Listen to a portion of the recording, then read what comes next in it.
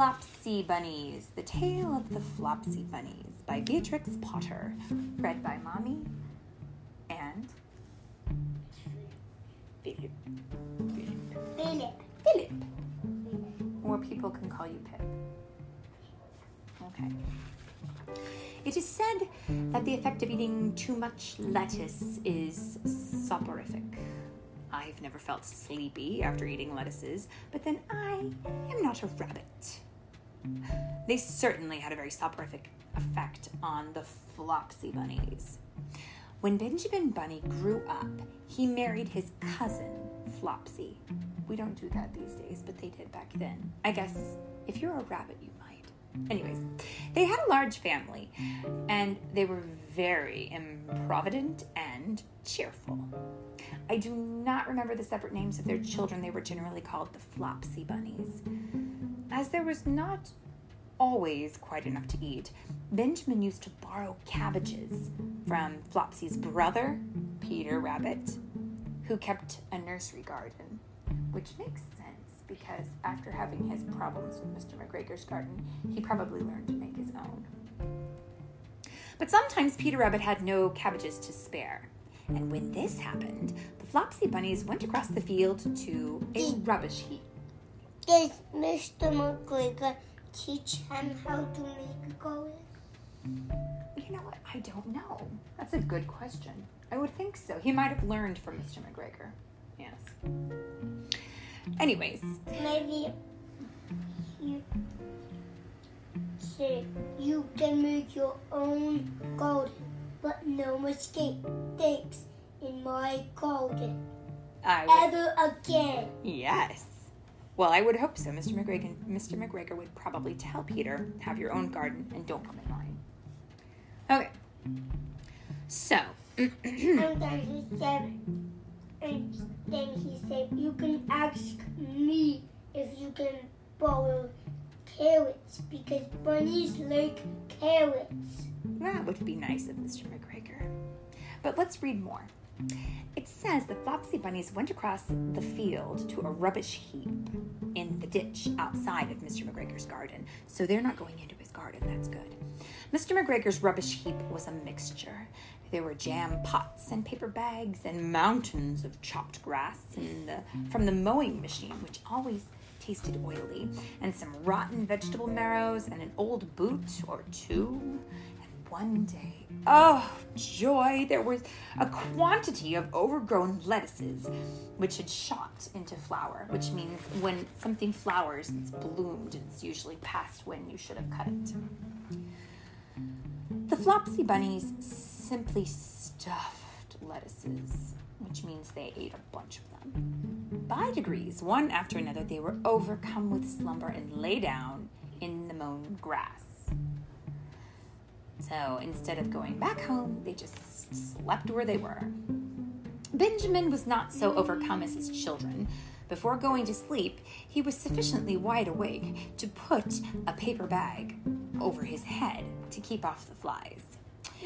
The little Flopsy Bunnies slept delightfully in the warm sun. From the lawn beyond the garden came the distant clackety sound of the mowing machine.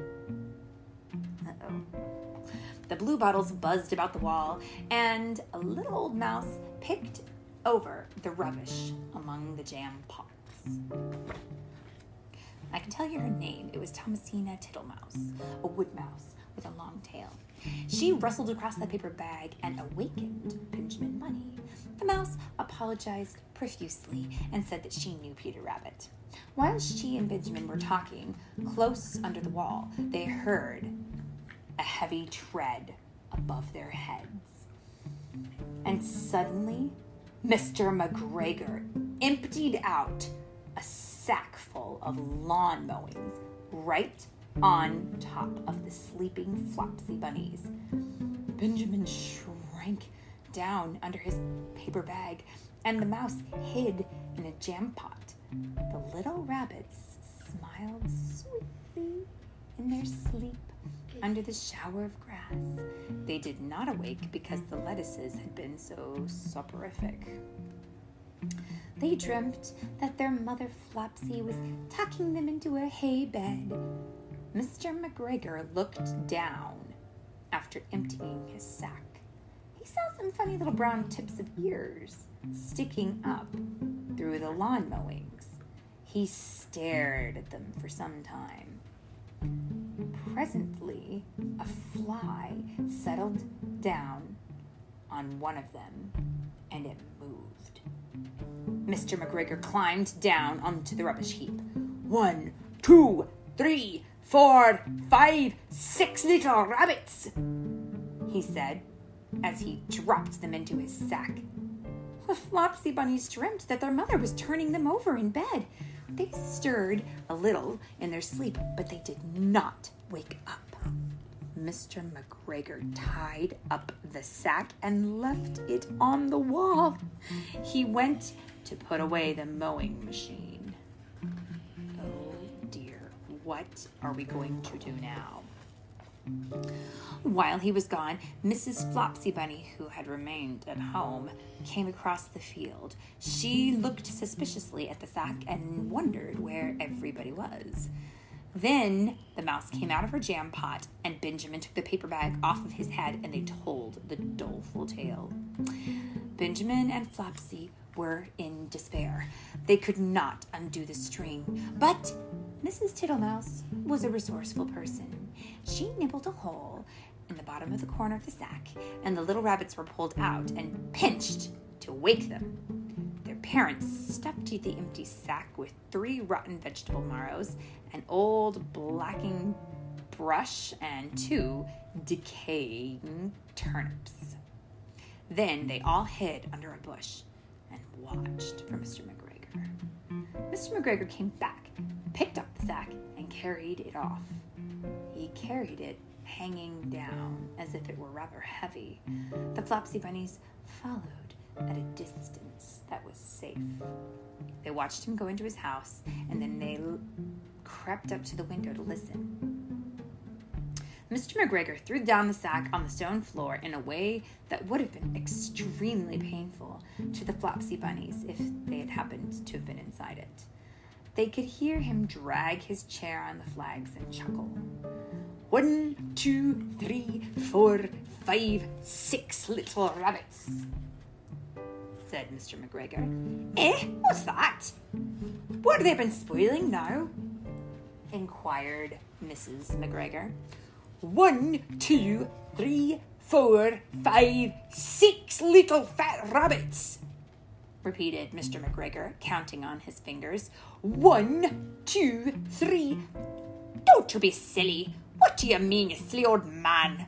In the sack. 1, 2, 3, 4, 5, 6, replied Mr. McGregor. The youngest Flopsy Bunny got upon the windowsill. Mrs. McGregor took hold of the sack and felt it. She said she could feel 6, but they all must be old rabbits because they were so hard in all different shapes. Not fit to eat, but the skins will do fine to line my old cloak. Line your cloak, shouted Mr. McGregor. I shall sell them and buy myself Becky. Rabbit tobacco, I shall skin them and cut off their heads. Mrs. McGregor untied the sack and put her hand inside. When she felt the vegetables, she became very, very angry. She said that Mr. McGregor had done it on purpose. And Mr. McGregor was very angry too. One of the rotten marrows came flying through the kitchen window and hit the youngest Flopsy Bunny. It was rather hurt. Then Benjamin and Flopsy thought it was time to go home. So Mr. McGregor did not get his tobacco, and Mrs. McGregor did not get her rabbit skins.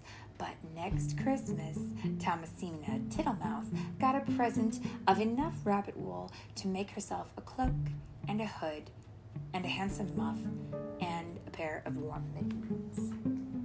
The end.